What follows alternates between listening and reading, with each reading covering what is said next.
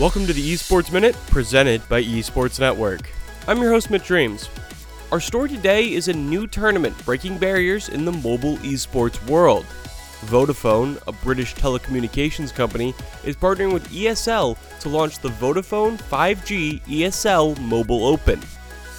The tournament is unique because it will be the first major tournament held purely over 5G internet, according to .esports.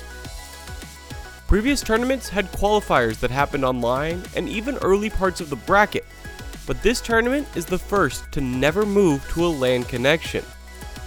This speaks to improvements in internet capabilities and will provide a platform for Vodafone to show off their new 5G internet connection on a big stage.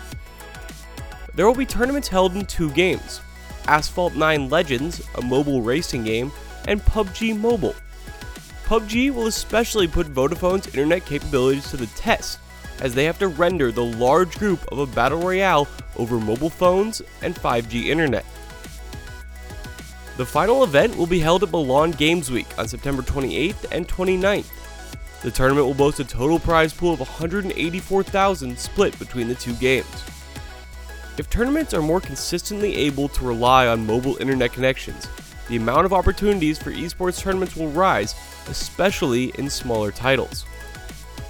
That's all for this episode of the Esports Minute. Be sure to check back in tomorrow for more esports news.